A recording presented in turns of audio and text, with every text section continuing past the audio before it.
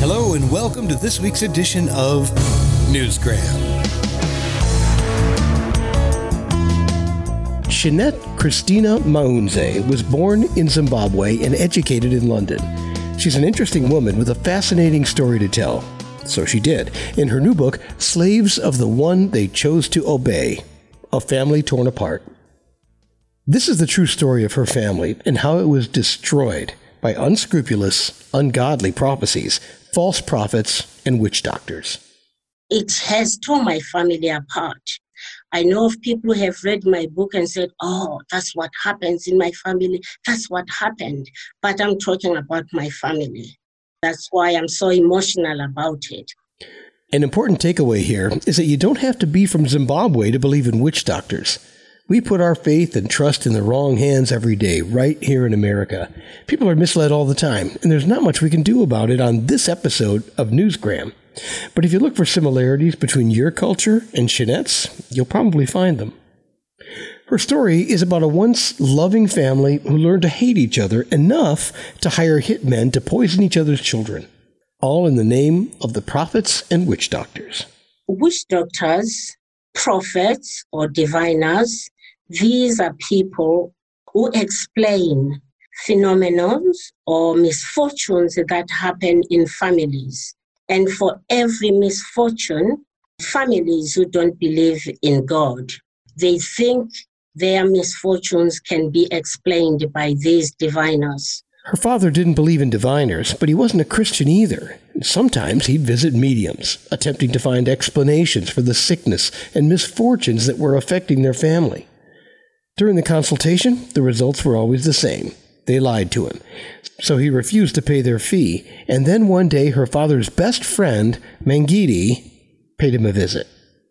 Mangidi killed my father. Of course, he didn't believe in God. That's why he was easily manipulated by people who don't believe in God to kill somebody else who was like my father. She says the witch doctors and false prophets' sole aim is to gain power and control over their victims by instilling fear and confusion in their minds. When they go to them, they expect to be told the culprit who is responsible for the misfortune. If somebody dies in the family, there must be somebody responsible for it. If somebody is sick, there must be somebody responsible for it. And these diviners never fail to get somebody to blame. And it's normally somebody with very close within the family. Is the brother, is the aunt, is the sister who is responsible. And this has torn families apart. These are good people, trusting people who came to them for help. People like her niece. My niece, Scarlett, she could have just divorced the husband, but she was afraid because of what is expected of young women in our society. She ended up getting rid of so many pregnancies, one of which killed her.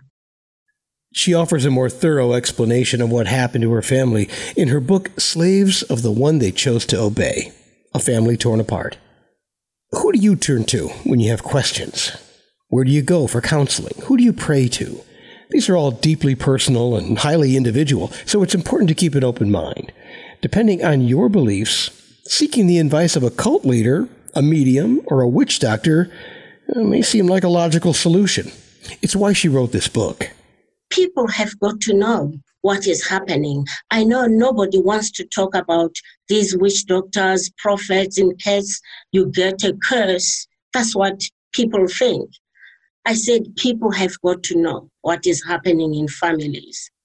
And a great way to spread the word is by writing a book.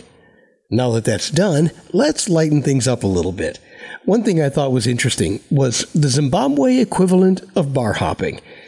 Shenette calls them beer parties. There are two types of beer parties. There are beer parties which are organized in order to fundraise. They sell all sorts of things, beers, even sweets. And then there are some where they are organized in order to get help from the neighbors. So you can brew beer and call the neighbors from the next village, from your village. They come and help you with the harvest. And you have to provide food for them, beer for them, and they help you out. A community working together for the enjoyment of beer. A beer party sounds pretty good right now. Let's all go out to our villages, brew some beer, bring in the harvest, and talk about ways to unite our global community.